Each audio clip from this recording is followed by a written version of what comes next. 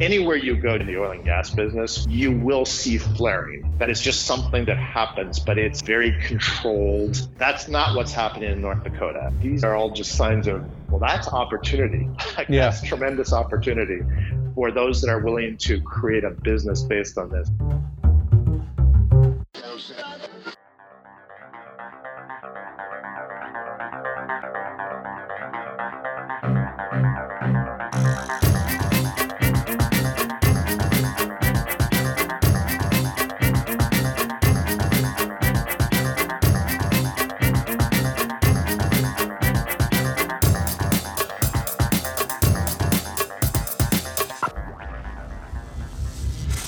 This is EnergyCast, and I'm Jay Downhauer. Today we're talking about making the most of natural gas, a resource that's too often considered a nuisance in one of the most remote shale plays in the country. You've heard me mention this several times on the show. I love natural gas. I love fracking. That industry helped me buy my first home in Texas, but I cannot stand the idea of flaring, where excess gas from oil wells are set on fire and essentially burned up. The amount of this flared gas is staggering, as my guests will show. A single shale play flares enough gas to power entire states and large cities combined. You may wonder why they're flaring gas at all. Isn't that the point of all the drilling? In the case of North Dakota's Bakken Shale, it's not. They're there for the oil. The gas is essentially waste. Liquid's a lot easier and cheaper to contain than gas, so the most cost-effective solution is to flare it into the atmosphere. My guest says they may have a solution. It's not as simple as we're going to capture it and pipe it out of state. Rather, they have a more committed idea that may benefit the region even more. Rather than treat the gas like oil, they first want to use it directly on site to fuel the oilfield operations themselves. Then they want to clean it up, refine it, and make it available for local use. Rather than build an interstate pipeline to facilities across the country, they feel this fuel could be used as a magnet for industries to set up shop in North Dakota, essentially build an economy from this waste stream of natural gas. It's ambitious and expensive, but my guest says his team's expertise, outside the box thinking, and mounting environmental concerns could be what the region needs to have a second economic miracle. My guest is Mike Hopkins, CEO of Bakken Midstream, a startup based in California with big ambitions in North Dakota. Mike holds the honor of being my first second-time guest. He was CEO for 9 years at ICE Energy, who we profiled 2 years ago in episode 30. We'd been connected on LinkedIn ever since. Then, last year, he announced he was leaving ICE Energy and starting a new company codenamed Stealth.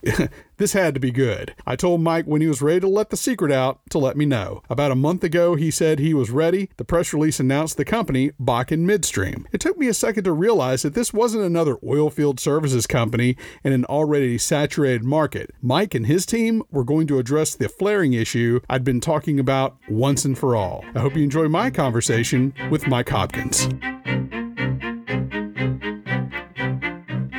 We're here with Mike Hopkins, CEO this time of Bakken Midstream. And Mike, the last we spoke was the end of 2017 when you were the head of ICE Energy. So what led you from energy efficient cooling systems to the oil field? Well, Jay, I was led to this change. It was summer of 2018 when I was taking stock of what we had done at ICE Energy, where we had the company. And I looked at myself and decided I was not the best person for that next stage. There are people that are great at operations. They may not be what I do in terms of deal making and team building, but they're great at what I thought the company needed. Reached out to a small group of friends, and the very first one to respond was a friend of mine by the name of Steve Lebo. And he started talking to me about North Dakota. And he starts describing this challenge, this opportunity that he thought I'd be perfectly suited to take on as CEO, which was an environment where they've had this tremendous oil boom. Their oil has associated gas, but unlike oil, which is, I'd say, relatively easy to deal with, that is not the case with the gas. Gas is much more complicated, requires a lot more planning, a lot more capital, and none of that really has happened in North Dakota. What should be a tremendous natural gas industry is instead, I'd say, an opportunity that has been lost so far. And you see bad symptoms of it in the extraordinary amounts of gas being flared in North Dakota. But the problems run, I'd say, even deeper than that. That's kind of surface manifestation of them not really having prepared themselves for this natural gas boom. And there's a lot of work to be done. Our focus is to develop an industry where there isn't really one, an actual natural gas industry in North Dakota to capture North Dakota natural gas and the liquids in the gas and create a real value-add industry. So I'd say it's exciting. I hope I'm conveying that to you, that I see this very challenging problem and yet this tremendous opportunity to do good in North Dakota, to do good for the rest of the country in terms of energy independence, stop the bad in terms of flaring, and start on with the good in terms of all the things that you can do with natural gas. I guess you can have lunch with a billionaire or you can listen to my podcast, because I was going to suspect that you heard me rant about this Bakken gas issue on other episodes and a light bulb went off, but he also probably has some good ideas too. But I rant about this all the time. So tell us, let's get into the root problem here. How much flaring happens in this region? They are currently flaring about 20% of the natural gas that's produced. To put that in more meaningful terms, that's about 550 million cubic feet a day of gas. If all you did with that gas was make electricity, that's enough electricity to power every home in North Dakota, every home in South Dakota, every home in San Francisco, and I think every home in Washington, D.C. It is extraordinary. I think anywhere you go, Jay, in the oil and gas business, you will see flaring. That is just something that happens, but it's, I'll say, nominal, very controlled. That's not what's happening in North Dakota. What's happening in North Dakota is a version of what's happening in the Permian, where you have, I'll say, very large amounts of gas being flared. These are very significant fires burning up into the sky. They light the horizon, yes. They literally light the horizon. They heat the area. Yeah. I flew into Williston, which is one of the major towns in the Bakken area, and the pilot was telling us that they actually get flight patterns on a daily basis based on where the flaring is, because it even affects air traffic. That's the extent of it. Yeah. Is it legal, or how is this legal? Flaring of natural gas is regulated at the state level in this country. North Dakota does have flaring regulations. They've got targets right now. They've been trying to bring these targets lower and lower in terms of what is considered permissible flaring. And right now, what they're supposed to be complying with is a target that I think would be about 12% flaring. Well, they're at 20%. I guess the harsh economic reality is oil right now is like the lifeblood of North Dakota. It has become their economy. And if you literally said, well, that's it, no flaring, then you would be very substantially shutting in the oil production in the state. It would have impacts nationwide. Obviously, have an outsized impact in North Dakota. All that said, if you read the local press, you listen to the governor, there is a clear move to start addressing this issue and requiring producers to bring down flaring. Now, that in itself, I'd say, that's a challenge. The work that we started off doing as Bakken Midstream, I'd say, is addressed not so much to this immediate problem of flaring, but trying to get to the fundamentals, which is they really don't have any significant utilization of natural gas in the state. And if you want to long-term not have flaring, then you want to have long-term sustainable utilizations. Now, in the immediate term, since you can't build processing plants and gathering pipelines and facilities that would actually utilize gas in large quantity, you can't do that in months. You can't even do that in a year or two. These projects typically take 3 years, 4 years.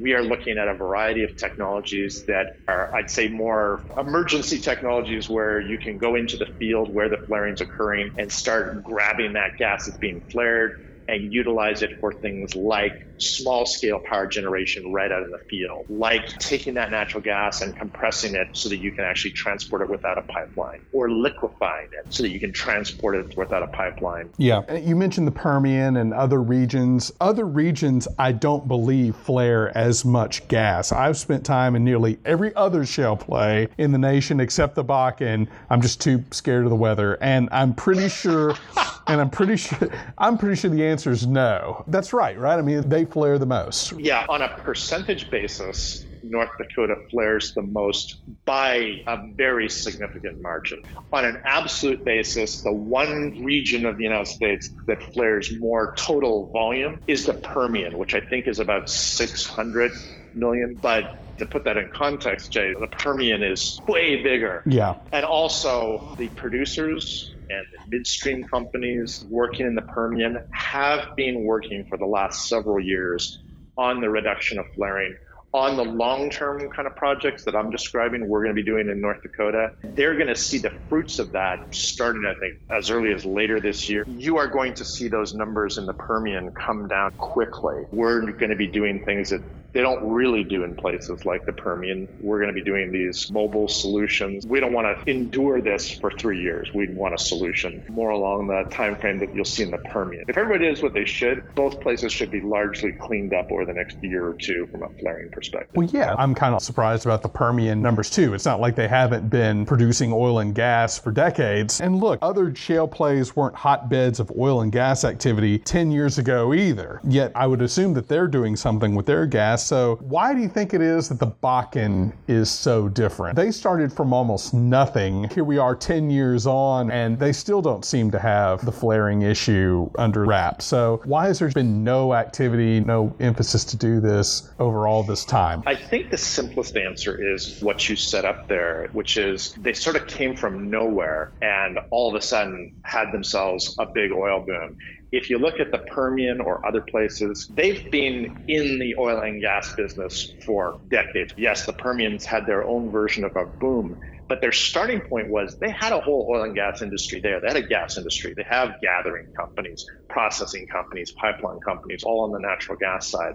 They have uses for natural gas. So for them, it's been much more about expanding the infrastructure that they started with, that they already have. And that is dramatically easier to do than to really have nothing and then say, well, I'm going to build my first gas processing plant, my first fractionator. There's also an element that producers in North Dakota have been, even by, I'll say, Permian standards or other shale standards, they've been extraordinarily successful. They continue to exceed their projections, state projections, industry projections, but the price of that has been all this natural gas. But that means their gas problem is even worse. Yeah. Mike, I want to get a little bit more on the personal level. You've been working on this for a couple of months, so that means you've enjoyed some crisp weather in the Bakken. You heard me mention earlier that I heard it was like negative 60 when I was working for a company that had operations up there, and I was like, count me out. Did you? I'm thinking like March, April, probably still was pretty brisk. Did you ever think, hey, maybe things were better back in California? Like I've maybe made a mistake here? No. However, I'm actually Canadian originally. I actually worked for 18 years in the oil and gas industry in Alberta, Canada. All right. So I know cold, and I'd say Calgary gives North Dakota a run for its money when it comes to cold. The other thing, just so you know, is I enjoy the benefit of our company having a whole team, and we have offices here in California, which is where I'm based, so I still get to live here. I do go to North Dakota regularly, and we have an office in Bismarck, and then we've got offices in New York. A whole lot of our work is on the finance side, where we're putting together the financing for the different projects that we're pursuing, which is really not something we're doing so much in North Dakota as we're doing here in LA, over in New York, up in San Francisco. We get our share of spending time in very nice climates still. Yeah. If you can kind of paint a picture of what it's like up there. Now, I was involved in this kind of work about 7 years ago. We were building saltwater disposal wells up there in the Bakken, and the stories I'd here. This Williston town is kind of the hub. My understanding is that people would live in their cars in the Walmart parking lot. It was just very Wild Westy, to say the least. So what is it like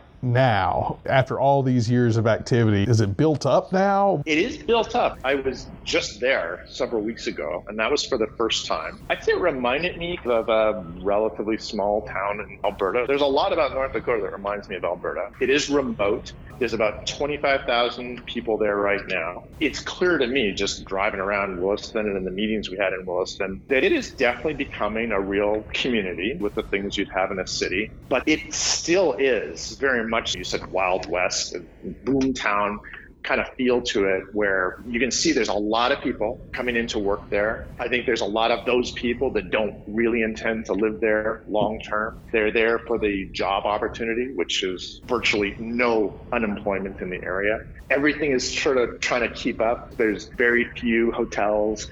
There's few restaurants. What there is, everything is packed. All the things you might imagine in that kind of Wild West boomtown environment. But I believe that town, Williston, kind of like Watford City, these are places that are here to stay. I think that they are going to attract more people that move there with families, and you have all the things you'd have with a community, because this resource up in the Bakken, the oil, and now, if we do our job, the natural gas, it's going to be a tremendous economic engine for that whole region, the state of North Dakota. It's going to attract all the things that sort of come with a whole energy industry like the natural gas industry. Again, I could point to Alberta and say, a lot of what started in Alberta looked kind of like Williston. Getting into more of what physically you guys are planning, what are you trying to build to manage gas in the Bakken? I think you described it as starting out small on the site. How do you see this being built out into real infrastructure that can manage the gas? Our focus, we have this immediate issue that we want to help with, addressing the immediate flaring going on right now and bringing that down. We're not that focused on the most local infrastructure like gathering pipelines, because those exist, those can be expanded, and there are companies that do that. We're looking at gas processing. We're looking at fractionation, which takes the liquids out of the natural gas stream so that you've separated out propane, pentanes, butane. We're also looking at companies that would do power generation. We're looking at petrochemical companies, but you don't attract these companies to a place by just saying, well, we've got lots of this stuff in the ground, figure out how to get it. It's got to be literally a plug and play environment, so that if you're a plastics company, you need ethane. They want someone to take the ethane out of the natural gas, transport that ethane to a location that they would actually want to locate their plastics plant in. I can go down a long list, Jay, of all the different types of companies that, if there was the right infrastructure in place, the right services in place, would want to be in North Dakota and tap into this natural gas well, utilize it in North Dakota. But none of that happens without the infrastructure and services available to them. That is what we're focused on. And these are big projects. A fractionator is a $400 million project. Storage facilities can be $50 million each. The numbers add up quickly. So over time, this infrastructure that I'm talking about, this work we're doing to create a plug and play environment for a whole new industry, it'll certainly run in the billions, but then that attracts investment that really starts in the billions. Everything we're talking about is extremely capital intensive and also very long term. Sure. And one of the other things I was curious about was, you're going to build a fractionator. How would you get the gas to you? Is there pipelines built already? We will need pipelines. We want to be very close to the actual natural gas itself. By and large, I'd say there's lots of companies like WBI in North Dakota that I think are doing a perfectly good job of putting in pipelines where needed. The real problem is there just isn't the demand for the utilization of the natural gas. So there's no point in building pipelines that don't go to any actual utilization. I don't think pipelines are going to be the choke point here. I think it's going to be, it's really the choke point is going to be figuring out what infrastructure to put in place when, along what schedule, what comes first, and that's what we're focused on. Sure. And look, a fractionator, like you said, can be a very expensive piece of equipment. My experience from fracking was these pads move around a lot. Is that a concern, this idea that the fracking is always moving? So centrally locating a very big, large installed piece of equipment when the nature of fracking is that pads move around so much. I don't expect that it's going to be a problem for the long-term infrastructure. If we're talking about this immediate issue of there's extraordinary flaring and we want to knock that down to more reasonable levels, that's by definition a distributed mobile approach. If you look though at over time, it's not like these wells disappear. The drilling moves on, but you're producing it and it goes relatively steady state for a long time. It can go for decades. So the infrastructure that we're looking to put in place is the infrastructure that's looking past that initial spike, looking past the extraordinary flaring, which will get resolved in the short term. And absolutely, it lends itself to a central plant idea. And I think it'll work well with the nature of the production in the Bakken.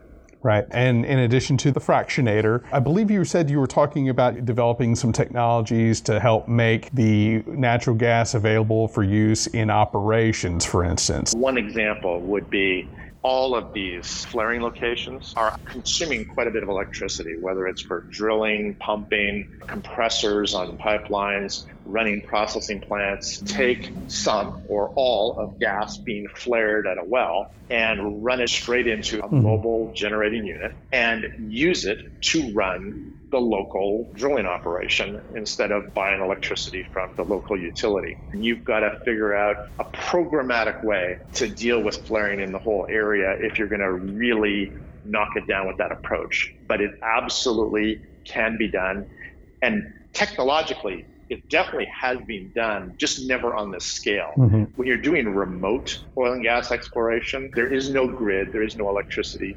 Then you do what I'm describing by necessity. And that's why we're looking at not just power generation, but capturing that gas rather than burning it off, liquefy it, put it in tanks, truck it out, put it on rail. What about stripping the liquids out of that flare gas? I think I've said this on the show before a few times. I've always been a big fan of this idea of using homemade hydrocarbons to run the work, especially during fracking, those big pumper trucks that are running on diesel. And I'm thinking the diesel probably came from Venezuela, which is weird. And so, Mike, you said you'd been to Bismarck and that's their capital. What kind of government support are you seeing? Have you met with anybody? Yep, governor, lieutenant governor, the heads of the different state agencies. We have worked hand in hand with the state of North Dakota. They really have acted as a partner in all of this. They are, starting with the governor, they are, in my opinion, absolutely committed to do what has to be done to stop what's happening, the flaring, the waste, and to create this new natural gas industry in the state of North Dakota. The governor and rest of the state totally get the idea that being effectively like a captive exporter of raw commodities is not going to be a prosperous future, that they need to take advantage of this resource. They need to steward this resource, starting with stop the bad, which is the flaring, and then get on to create actual value, build a whole industry, because you can do that. I've worked with government a lot in Canada, in the United States, overseas. I have never worked with government officials that are so business-like. And I don't mean just like business friendly. I mean, they literally think and act like business people. I think it has a lot to do with the governor, who is himself a business person. I think it has a lot to do with the nature of North Dakota, where it's a citizens legislature. I'd have to imagine it's very different from Sacramento. What, Jerry Brown, was it? Gavin Newsom? Since I'm still working here in California, I better say no comment. Yeah. I don't want to get you in trouble either. Okay, we talked about it's been 10 years. These guys have been fracking for a long time. Mike, why don't you think other midstream companies have stepped in? There are other midstream companies out there, so why does it take a startup to come in North Dakota and shake things up? Obviously, we've thought about this in terms of competition or lack of competition. Part of this is this all unfolded unusually and extraordinarily quickly.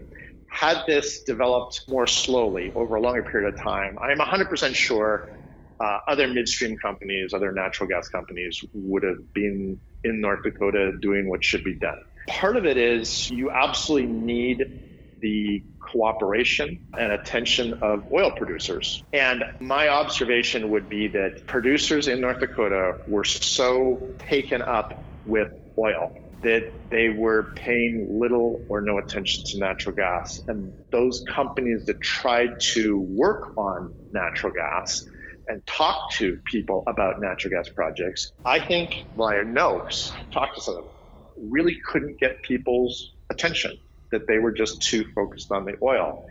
It took what I'd call this sort of almost crisis environment where people looked up and realized this is like out of hand. And it's actually a direct threat now to what they've been all concerned about, the oil. And this crisis environment means, okay, now people are paying attention to it, but who can move fast enough and creatively enough, because it's become a very complicated problem because of how long it's gone on without being addressed. And I think that as Bakken Midstream and with our partners, we have a unique ability to respond to this crisis environment. And we have the ability and capital to move as quick as has to be moved. And you weren't ever at any point, or any of your guys who put the pencil to paper, concerned that maybe they weren't doing something about the natural gas because it didn't ever pay back? I would have to think that people would probably crunch the numbers and considered it at some point. Sure. I think that this is absolutely economic. If we do our job right, North Dakota will have a uniquely low cost of natural gas for those that want to utilize natural gas. And the business of utilizing natural gas and doing value-added products from natural gas will be a lucrative business for all concerned because of this competitive advantage. It's a big advantage being in a situation where the gas, it comes with the oil. I believe producers will always be much more focused on the oil because that's what drives their economic. The natural gas literally has been this nuisance, this thing that they're having to pollute with.